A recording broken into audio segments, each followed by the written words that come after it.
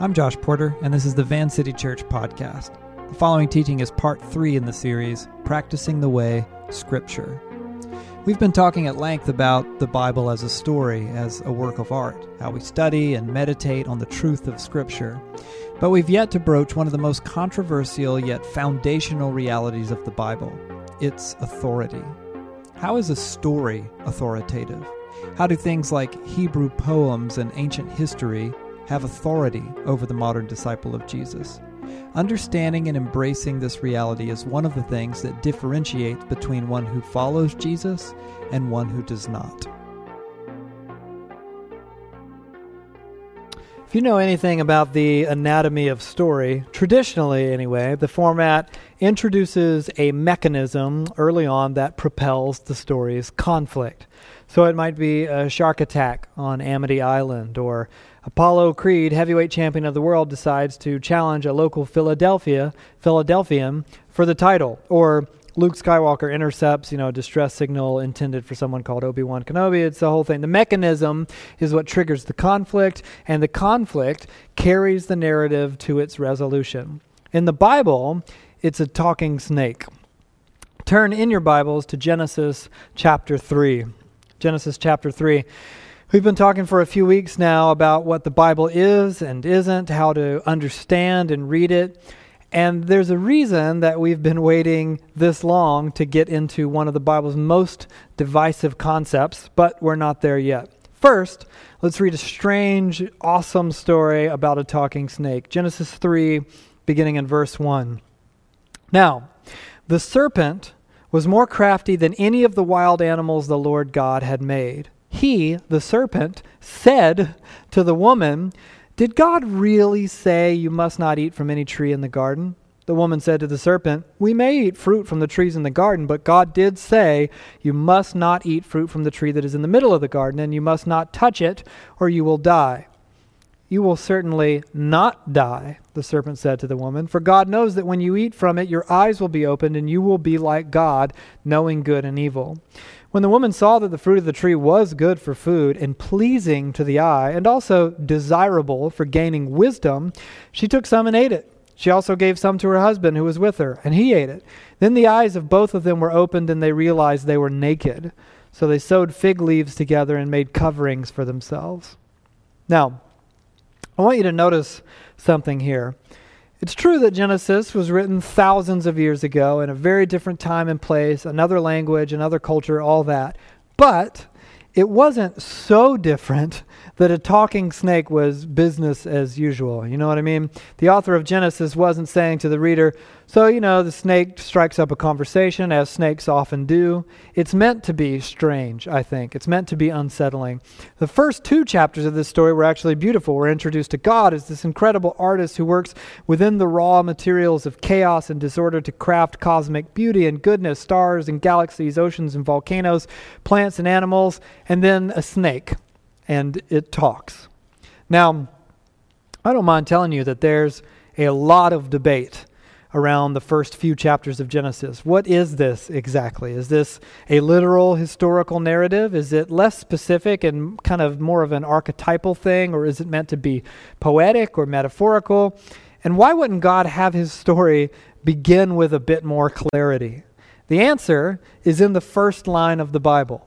In the beginning, God created. The answer is that God is an artist. And many people seem convinced that if you have something important to communicate, you shouldn't cloud that message with metaphor and ambiguity, or with subtlety, or with hyperbole, or certainly not by provoking the person intended to receive the message and provoking them on purpose. But that is not a conviction shared by God.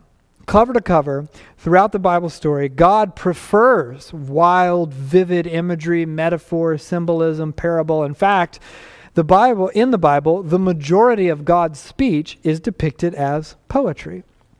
The Bible's critics, the cynics and the hip deconstructionists, they are like spectators in an art gallery pointing angry fingers at, say the cubism of Pablo Picasso and shouting, "People don't really look like that. This painting is not trustworthy." Now, you may not be an art lover, and that's fine, but you need to understand God is. And you have to bring that understanding to your reading of the Bible. I think we get frustrated with the Bible when we assume that when the text wants to be symbolic or poetic, it's somehow less true, as if metaphor equals fantasy, as if a poem can't tell a true story. The truth is, we use poetic and metaphorical language constantly to say true things. We say things like scared to death, or I was at war within myself, or they gave me the cold shoulder, or, adversely, they're a very warm person, and so on. I remember being in a class once discussing the idea of metaphor in the Bible, and someone mentioned the use of metaphor in Paul's language, specifically in his command, do not let the sun go down while you are still angry. And another student spoke up, really defensive all of a sudden, and said, hey, that's not a metaphor, that's literal. And the rest of us argued, oh, no, of course it's not literal. We can't let the sun do anything. And if you're mad just before sunset, you better calm down really fast. But if you're mad in the morning, you're allowed to stew all day? Of course not. The point Paul's making is that we are not to linger in anger, but resolve conflict promptly. But this student argued that if it was, in his language, just a metaphor, then how can we possibly accept it as the truth? You can see the problem in applying this kind of absolutism to the Bible. If I say to a friend, drop everything and come over, I don't actually mean in any way that they should physically drop an object that they are holding. But I do mean to communicate urgency and immediacy. The metaphor does not negate the statement. All that to say, the strange and vivid artistry of the Bible does not negate the fact that it means to say true and real things. So, questions about the genre and form of Genesis are all very valid, very interesting, I think. But even if there are questions and disagreements about poetry and symbolism, there is agreement about what Genesis means to say. Remember, the Bible is a story.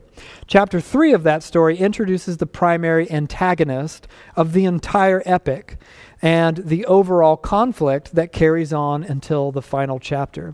This mechanism sets the entire story in motion, propelling the narrative from beginning to end, and it is often completely misunderstood. There's a song I like by a musician I enjoy that actually complains about this story lyrically, about the unbelievability of it. And in the song they sing, wait just a minute, you expect me to believe that all this misbehaving came from one enchanted tree. No, I don't at all. If you think Genesis 3 means to argue that the world's ills came from one enchanted tree, no wonder you feel cynical about it. Here again, the story is being treated as if its artistry equals unbelievability. But take a closer look. In Genesis 3, the Bible's newly introduced antagonist makes a strategic attack on the characters in the story, not with an enchanted tree, but by casting a shadow of doubt on God's trustworthiness. Adam and Eve have until now taken for granted simple things about God. He loves them. He has their good in mind. He knows what is good. He knows what is best. He is good himself. But the talking snake asks, is he really? Does he have your good in mind? Forget the tree and the fruit for a moment. The temptation is not an apple. The temptation is to redefine what is good and evil based on outside voices and your own desire, rather than trusting in God's love and wisdom expressed by his own words and his own voice. It's actually not that complicated. Anyone with kids, or really anyone with parents, can make sense of this idea. A decent parent tells a child what they can and cannot do on the foundation of the child's best interests. Says the parent, you don't know how to swim yet, so don't go in the deep water. Or don't stick your finger in a light socket, or don't run into oncoming traffic. You know the drill. They tell the kid, I know what's better, so I tell you how to live because I love you and I know best. Says the child, but do you really? What if what you're really trying to do is limit and control me, stifle me? What if you're lying? What if you don't have my best interest in mind? What if there's an agenda? I have 2 small kids, and like normal small kids, they get into trouble from time to time. We do our best to lovingly discipline them, all that. But it's interesting, my son Beck usually deals with being told what to do a shade better than his little sister Isla. If I tell Beck, for example, oh hey, don't run with scissors because you could get really hurt. He's, kind of struck by that. He'll typically respond obediently. Huh? Typically hurt? I mean, pretty hurt, you say? That sounds bad. No thanks. No more running with scissors for me. Isla, on the other hand, has a little fire of defiance in her. She's awesome and infuriating. So, I kid you not, if I say, no, Isla, you can't hold a knife because it's dangerous, she immediately shouts back without fail, no, it's not! I have no idea where she gets this. This is the tendency of human beings from infancy to adulthood. And that's why this story continues to speak profoundly to the human condition thousands of years later. I would argue personally that whether there was literally a talking snake or not is secondary to the fact that this story tells the truth.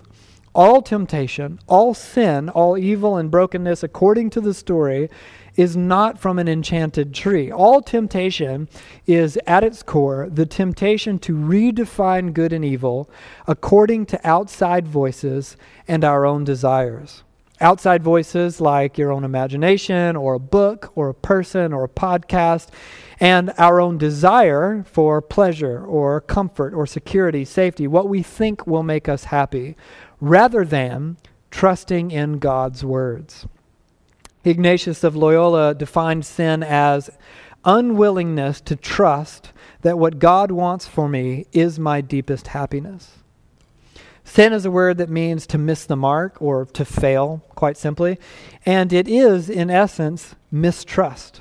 No one sins for the sake of sinning. We sin or fail when we believe a lie about what is best, about what will make us happy. We sin when we trust outside voices and our own desire more than we trust what God says. So, in the story, Eve and then Adam trust what the snake says and what is desirable rather than what God told them. And this sets the rest of the entire epic story in motion. Now, turn to the right in your Bibles to the Gospel of Matthew chapter 4. Matthew chapter 4. This is a story we've hit from multiple angles at this point, but there's a parallel here I want to explore. We've been arguing for years that Matthew is a literary genius. In chapter 4, Matthew essentially retells both the Adam and Eve story and the story of Exodus, but with a new twist. So let's read from Matthew chapter 4, beginning with verse 1. Then Jesus was led by the Spirit into the wilderness to be tempted by the devil. After fasting 40 days and 40 nights, he was hungry. The tempter came to him and said, "If you are the Son of God, tell these stones to become bread." This is a repackaging of Genesis 3. Now, previously in Matthew's biography, Jesus has just heard from God himself, "This is my son." So here's the snake all over again. Did God really say, or in this case, "If you are the Son of God"? But, verse 4, Jesus answered, and he quotes Deuteronomy 8, "It is written, man shall not live on bread alone, but," listen, "on every word that comes from the mouth of God." Then the devil took him to the holy city and had him stand on the highest point of the temple.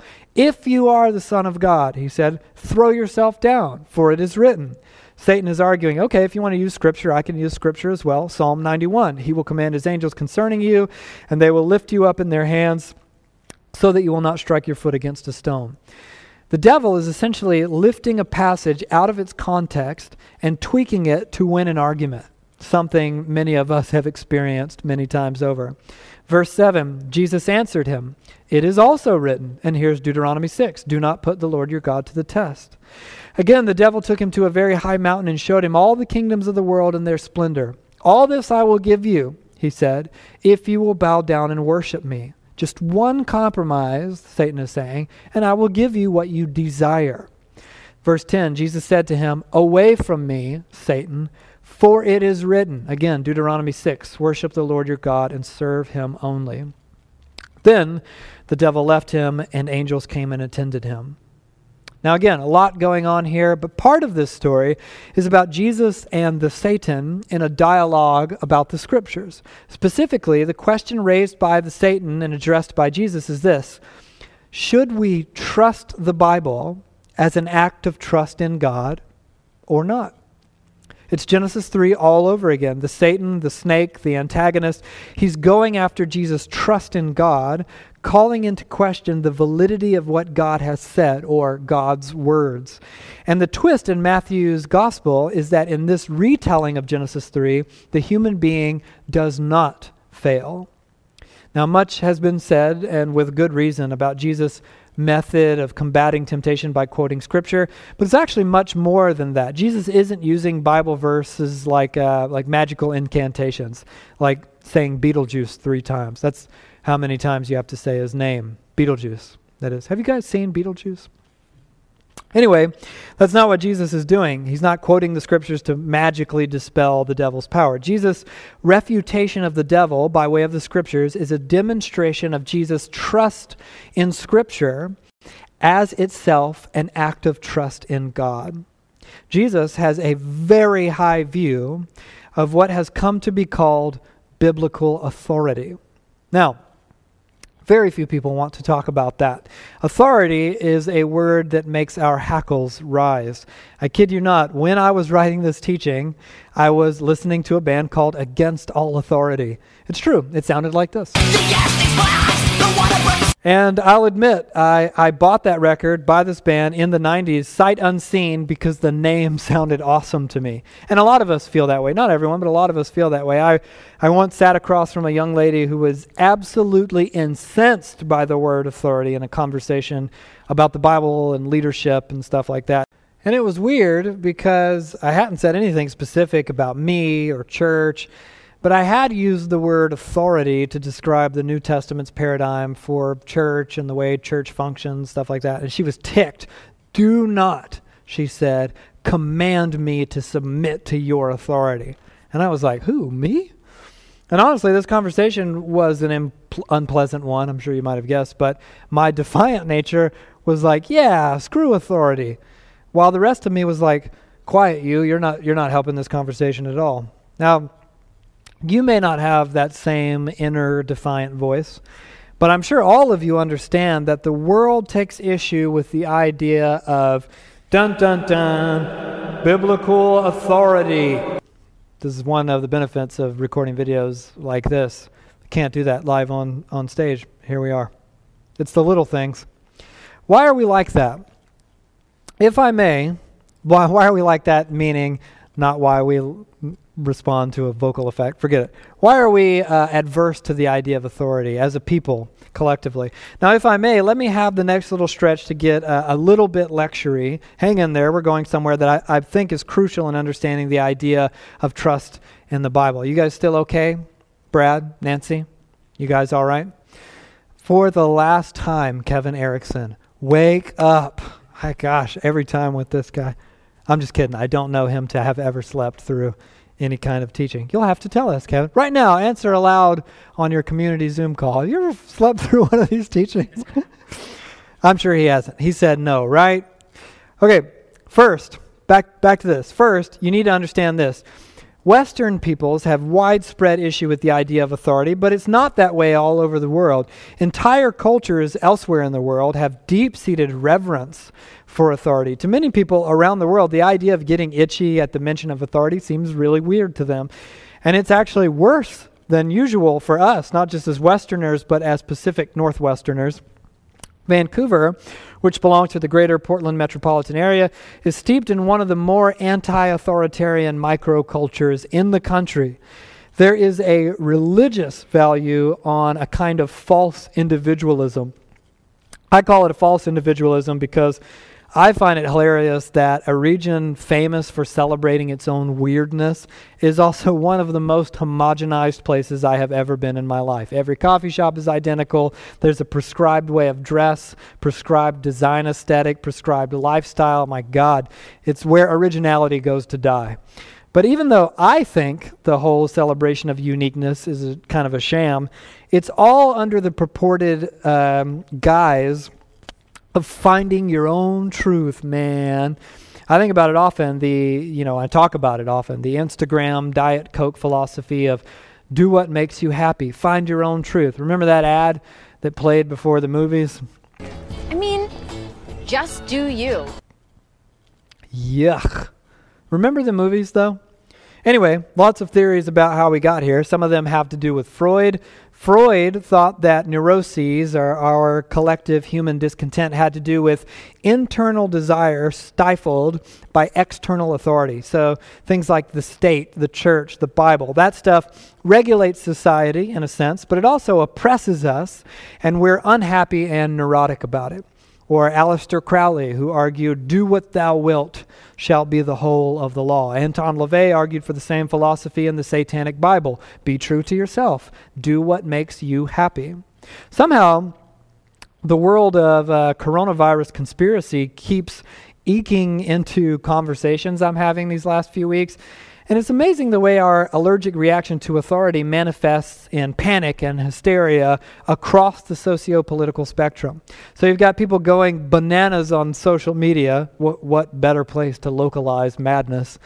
Because apparently Bill Gates invented the virus to force us to accept a vaccine, which is also the mark of the beast, or the virus is somehow connected to deep state satanic cults that eat children, or I don't know. This kind of rhetoric is usually localized on the political right, and it uses mantras like "Wake up, sheep! Wake up, sleepyheads! We're being lied to. Do your own research. Don't trust the mainstream media. Trust these Instagram posts. We can't trust authority." Is basically the bottom line. Now the left is over here on the other side, shaking their heads at the right. These lunatics, my gosh, the powers that be are downplaying the seriousness of the pandemic. Don't listen to those other guys. The truth, they argue, is that you and everyone you've ever loved will die from the plague unless you adhere religiously to rigid hazmat protocols, which vary wildly from city to city, state to state. And if you don't, then you're a backwoods hick, you're a villain, you're a flat earther. We can't trust authority, in other words. But really, in all of it is the story most of us have been told by a myriad of voices, subtle and outrageous, conscious or subliminal. If someone or anything asks you to deny your own desire and your own intuition, then that someone or something is wrong, not to be trusted, dangerous. Now, the irony is, of course, that we let outside sources change our minds all the time. An article, a documentary, a podcast. We're actually suckers. We think of ourselves as enlightened because we trust one thing and not another. So we think, oh, the Bible, that's dumb and ancient or backwards. Do we even know where it came from? Or doesn't it have all kinds of offensive things in it? No thanks to the Bible. But a well-made Netflix documentary? Sold. An op-ed in a publication that adheres to my political leaning? Crucial. Wild rants about vaccines on an Instagram story? Fire. Everyone needs to read this. Hands raised emoji. So why all the beef with the Bible? I would argue that widespread gripes over biblical authority have very little to do with the Bible's content and much more to do with widespread misunderstanding of what biblical authority is. There are different kinds of authority. The kind of authority we're familiar with, the kind that agitates many of us, is something called structural authority. And so that's state authority, military authority. It's the ability to coerce behavior with the threat of punishment. It's top-down power over other people. And it's typically localized in a position. So you have to do what so-and-so or such and such says because of their position. They're the boss, or they're a cop, or they're the governor, or whatever. You don't have to like it, but there it is. And everyone knows political corruption exists. It's a thing. Everyone knows police brutality and police corruption is a thing. It exists. But we still got to listen to these guys because, hey, I don't want a problem and they have the position. So notice it can serve a purpose. It's usually broken. It's often corrupt. But inasmuch as it regulates chaos, there you go. Even in the church, structural authority can serve a purpose. I think of my friend Bethany, who will be here, whatever that means, next week. She has a commanding, authoritative presence as a pastor, and the people she pastors are grateful for it. And she will often say to the people she pastors, listen, I am your pastor. And she means it as a loving plea. Please listen to me. My position has a certain amount of validity to it. So there's a time and a place, all that. But the thing is, structural authority can never offer genuine freedom. Established rules to prevent chaos will not set your heart free. That's not what it's for.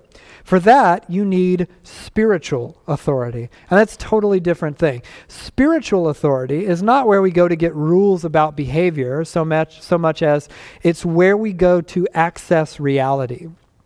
We want meaning. We want to understand the truth. And spiritual authority isn't localized in a position. Now, post-Enlightenment, we've sort of excused concepts like theology and morality from the conversation around knowledge. We now call things like morality and theology belief, as in, hey, that may or may not be true or knowable, but you choose to believe it, so go nuts. And yet, science and technology, as wonderful as they both can be, cannot answer the most pressing questions of the human condition. Why are we here? What's the point of all this? Which things are good and which things are evil? And how should I live as a result? And so given that we've sidelined the deeper existential questions, you just sort of have to say, you all win when it comes to belief, which is where you get the untenable social justice notion of religious diversity and equality. And by that, I'm not harping on people of different religious backgrounds being treated equally. Duh, of course we should do that. What's untenable is the idea that all truth is equal. You can go on about how all worldviews are equal and fine, but the worldviews themselves actually claim that the other ones are wrong, and they contradict one another, and they invite adherents into radically different ways of thinking and living.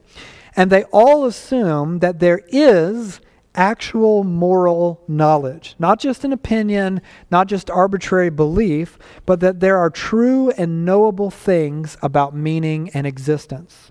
The Hebrew writers call it chachma, which we typically translate as wisdom. It's not just decent advice. It's how one lives in rhythm with what is actually true and good. One way the Bible's worldview differs incredibly from hip, modern, you do you ideology is that the Bible understands that in the same way that there are natural laws in the universe, like gravity, thermodynamics, that kind of thing, there are also moral laws and relational laws and theological truth that is true regardless of your feelings or opinions. And this is, I think, why the Bible's particular approach to authority confuses so many readers. Because the Bible does have commands. That's no secret or surprise. Lots of them, actually. But some of them aren't even for the reader. Other times, when we feel strongly that the Bible should have a command, it doesn't. It just sort of reports information about something horrible without explicitly commanding the reader not to repeat the heinous thing you're reading. Why? It's a bit like the other questions people ask about art. How can a very violent novel actually intend to condemn violence? And the answer is by telling a story that communicates what is true. Or think about some of the most famous sayings of Jesus. Things like, blessed are the poor, or the first shall be last, or it is more blessed to give than to receive. These aren't commands at all. They're just statements about reality and the way things work. Why is more than 30% of the Bible built out of poems? How the heck is a poem authoritative? Because the Bible doesn't presume to enforce authority by its position, but by powerfully and artistically reporting on what is true. The gospel authors make the point that Jesus taught with authority, but he didn't bark at people about rank or position, though if anyone could have, certainly it would have been Jesus. Instead, he often just told stories, or he used parables, or he explained what was true about life in the world with fact statements, and he called it the kingdom of God. Now, to be sure, Jesus did issue commands to his apprentices, and he did claim authority. But Jesus couldn't appeal to a traditional position. He wasn't on the Jewish Sanhedrin. He wasn't in with Rome. None of the power brokers of Jesus' day cared much for him or what he had to say. Jesus understood his authority as the access point to moral knowledge, or more simply, as the access point to the truth. Now, even if you're tracking with me so far, that might still seem a bit hazy. So let me try to clarify the substance of biblical authority. Allie, stay with me. This is the basic logic of biblical authority. First of all authority is rooted in God. God is the source of reality. God is the creator. Without him, there is no reality. So he knows best what is true and what is good. Second, because God is relational, because he gives of himself, because he's generous and loving and artistic, he has chosen to vest his authority in the collaborative voice of prophets and apostles, or what we call the authors of Scripture. Now, to accept the authority of the Bible is to accept the authority of God himself. Or, put another way, to obey the Scriptures is to trust them, which is also trusting and obeying God as an act of relational love. Or, conversely, to disobey the Bible's authority is to distrust the Scriptures and thus distrust God. When this happens, we live out of alignment with what is true and good, bringing suffering on ourselves and the world around us. But that raises the question of, okay, obedience to the Scriptures, how exactly? And as I asked earlier, how the heck do you live under the authority of a poem? How do you live under the authority of a parable? How do you accept the authority of a story? How is a violent story about war and genocide, for example, in the Old Testament, how is that authoritative? Do we just take the explicit commands and obey them? Which ones? Because some seem to kind of contradict other ones, so can we just kind of pick and choose? Well, there's two answers to that. One is theoretical and one is pragmatic. The theoretical answer begins with the reminder that the Bible is not a rule book, it's a story. Thus, it has rules in it, or commands, and those commands are right and fitting within their place in the story's context. But if you move them out of their place in context, they are no longer right and fitting. So, for example, the story documents commands for ancient theocratic Israel that don't really apply to the characters in the New Testament, let alone to, modern Westerners in 2020. But this only becomes a problem when you treat the Bible like a manual for life in the modern world rather than a story. In a story, what's important for a character on page 1 is very different than what's best for the same character in Act 3 of the story. That doesn't mean the stuff in the first chapter was bad. It doesn't mean that the stuff in the first chapter was mistaken. It had its place in the story, and it still communicates things that are true within their context. The Bible story is replete with that kind of thing, and it freaks people the heck out. You get to Leviticus and you say, mildew? What? Rules about mildew and menstruation? Is this real? And you hear Bible scholars saying, look, that's not for us directly in the direct applicable sense anyway. And then critics come along with the charge, you're cherry picking the Scriptures. How can you pick and choose which things apply to us and which don't? But it has nothing to do with reading Leviticus and saying, ew, no thank you. It's about understanding our place in the story. It's not enough to learn and implement the Bible's rules. Jesus invites us to step into and live out of the Bible's story. In his essay, How Can the Bible Be Authoritative?, N.T. Wright argues this: story authority, as Jesus knew only too well, is the authority that really works. Throw a rule book at people's heads or offer them a list of doctrines and they duck or avoid it or simply disagree and go away. Tell them a story, though, and you invite them to come into a different world. You invite them to share a worldview, or better still, a God view. That actually is what the parables are all about. They offer, as all genuine Christian storytelling does, a worldview, which as someone comes into it and finds how compelling it is, quietly shatters the worldview that they were in already. Stories determine how people see themselves and how they see the world. Stories determine how they experience God and the world and themselves and others. Great revolutionary movements have told stories about the past and present and future. They have invited people to see themselves in that light, and people's lives have been changed. If that happens at a merely human level, how much more when it is God himself, the Creator, breathing through his word? But if that's too theoretical, then here's the practical part. here are 4 hermeneutic principles for navigating the Bible story and commands. Really fast, this is not an in-depth hermeneutics class, so I'll give you the bare basics. It begins with something we call authorial intent, which means you have to ask yourself what the author intended to say to their original audience. It doesn't mean that none of it intersects with you and that none of it's for you, but to figure out how it does intersect with you, you have to first ask, for example, what was Matthew trying to say to his readers in the first century? What was Paul wanting to communicate to this one church in Ephesus? How would that church have understood what he was saying? Next, the Bible is an epic narrative, and while the whole of the story is authoritative for every disciple of Jesus, not every specific command is equally binding to all readers at all times. It depends on where you're at in the story.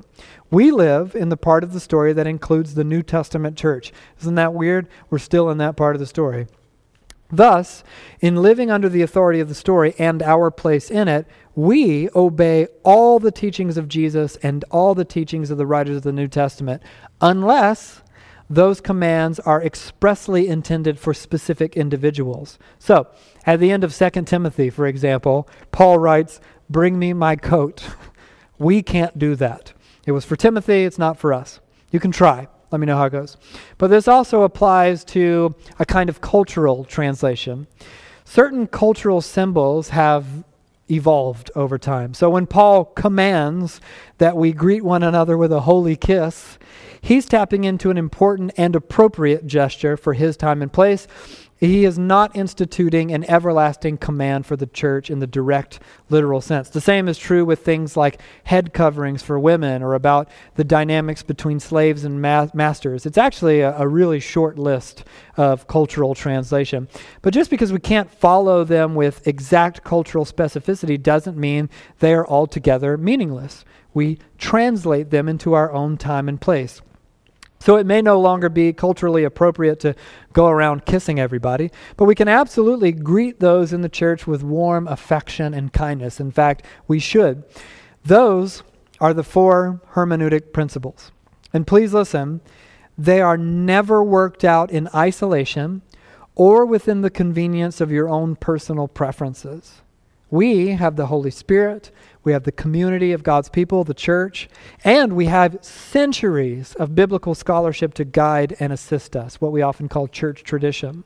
And get this, you spend a bajillion dollars to go to graduate school for a Bible degree for years, and you learn, hey, these things actually tend to work. If someone pokes at the Bible and says, hey, I think this thing here isn't exactly the way we thought it was all this time, well, the church comes around that person to look into it, and they ask questions, and academics study languages and histories, and pastors give prayerful consideration and insight guided by the Holy Spirit, and we work it all out together. And sometimes we say, wow, it looks like we're on to something new, and other times we say, no, that is not in keeping with the Scriptures. Now, it's not perfect, it's certainly not always seamless or tidy, but believe it or not, it tends to work, and it has tended to work for hundreds of years. Even so, we do have to admit that the Bible must have some level of irresolvable mystery, because why else would we have hundreds of denominations and movements and theological perspectives and systems? And that's a fair question to ask, but honestly, it can be a tad overstated, I think. When it comes to the core theological essentials, pretty much everyone agrees that the Bible is very clear. And for 2,000 years, there has been what we call Orthodox Christian faith that still holds to those core essentials across denominations and movements and systems. And we understand that even when the Bible is as clear as it can be, we tend to cloud our interpretation of it because we come to the Bible with all kinds of baggage and bias. But in my experience, the weird peripheral stuff in the Bible, it can be a challenge for sure, but most of the big time crises I see around biblical authority aren't about interpreting obscure rules. More people have problems with what the Bible says very plainly because they just don't like what it has to say. Things about judgment, for example, about heaven or hell, or about sexuality, or about nationalism, military violence, or about like money and social justice, care for the poor, which is why the dialogue around biblical authority and how to interpret it can't happen according to your own whims and preferences. It has to happen within the rich tradition of discipleship to Jesus, stepping into the way the Bible has been understood and obeyed for thousands of years. Doesn't mean that you don't get to ask questions or have doubts or wrestle with the text, but you do it together with the community of God. And to do that, you have to study it. Richard Foster defines the process of study this way. It's a specific kind of experience in which, through careful attention to reality, the mind is enabled to move in a certain direction. You can actually do that with the Bible. So the next practice is the next primary way we read the Bible, which is study. It's up at vancity.church/scripture. Now, there are all kinds of ways to study the Bible. Really, the availability of resources is at an all-time high. We know more than we've ever known about the language and history of the Bible. Heck, we typically do Bible study every single Sunday night. We've been doing it for years now with the Gospel of Matthew. There are podcasts and internet resources. The Bible Project, which I've mentioned, I think, in every single one of these teachings, is a personal favorite, one of the best resources I know of about biblical education. For all my beef with the internet, it's sort of changing the game in biblical interpretation. Anyone in the world can type in N.T. Wright or whoever and watch an entire lecture from some of the most prestigious voices in biblical scholarship. Did you know that you can take free seminary-level classes from respected academics in Bible and theology at biblicaltraining.org? It's true, you can. BibleGateway.com, where you go to look up Bible verses. It has all kinds of studies and commentaries. The dang Bible app has all kinds of stuff. You can read books about the Bible, about specific topics and word studies. Remember the library? That was wonderful. I miss the dang library.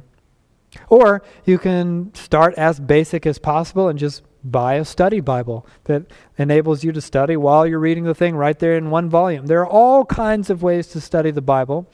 In-depth or kind of low-level ask.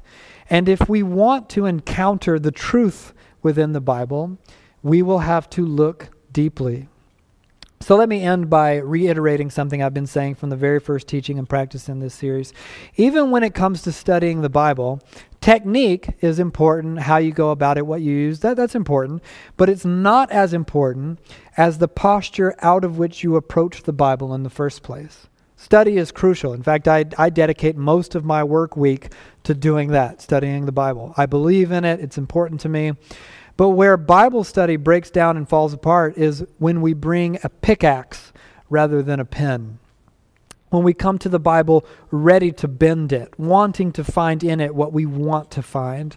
I see it all the time. Someone comes out with a new book or a new podcast or whatever, with a brand new take on the Bible that not only deviates, but flies in the face of thousands of years of teaching about money or sexuality or church or whatever it might be. And the story always begins with, I just didn't feel like this was right. And so they come to the scriptures with a desperation for something else to be true, and they look until they find it. So we make it say what we want it to say about the things we want to do and the things that we want to believe and the ways that we want to live. And eventually the Bible is bludgeoned into an echo chamber. It says what you're saying right back at you, or what the culture says, whatever it is that you want it to say. It's a very American way of approaching the Bible. In fact, Thomas Jefferson famously just cut out every part of the Bible he didn't like until he felt nice and affirmed by what was left. Complex feats of artistic genius have always fallen victim to misinterpretation. And people often blame the work itself rather than the person misinterpreting it. That doesn't mean that you have to fall before the Bible, never ask questions, miserable and prostrate, cast your doubts aside, hating every second of it. This is about opening this library of writings, prepared to learn what is actually true. Coming to these writings for reality, for wisdom, for life. It means that you accept, even within full understanding, or you come to accept that even if you don't have full understanding, that there is truth, and that you can discover that truth in this story. So you come not to impose on it, but to learn and to be shaped by it. even if that shaping is against your preference or your culture or your comfort. That approach asks a very important, very ancient question, one of the oldest questions. Who will you trust? Outside voices, your own desire, or Jesus? Out of which reality will you choose to live? Thanks for listening to Van City Church. You can connect with us or find more teachings and available resources from Van City at www.vancity.church. You can also support Van City financially at vancity.church/give.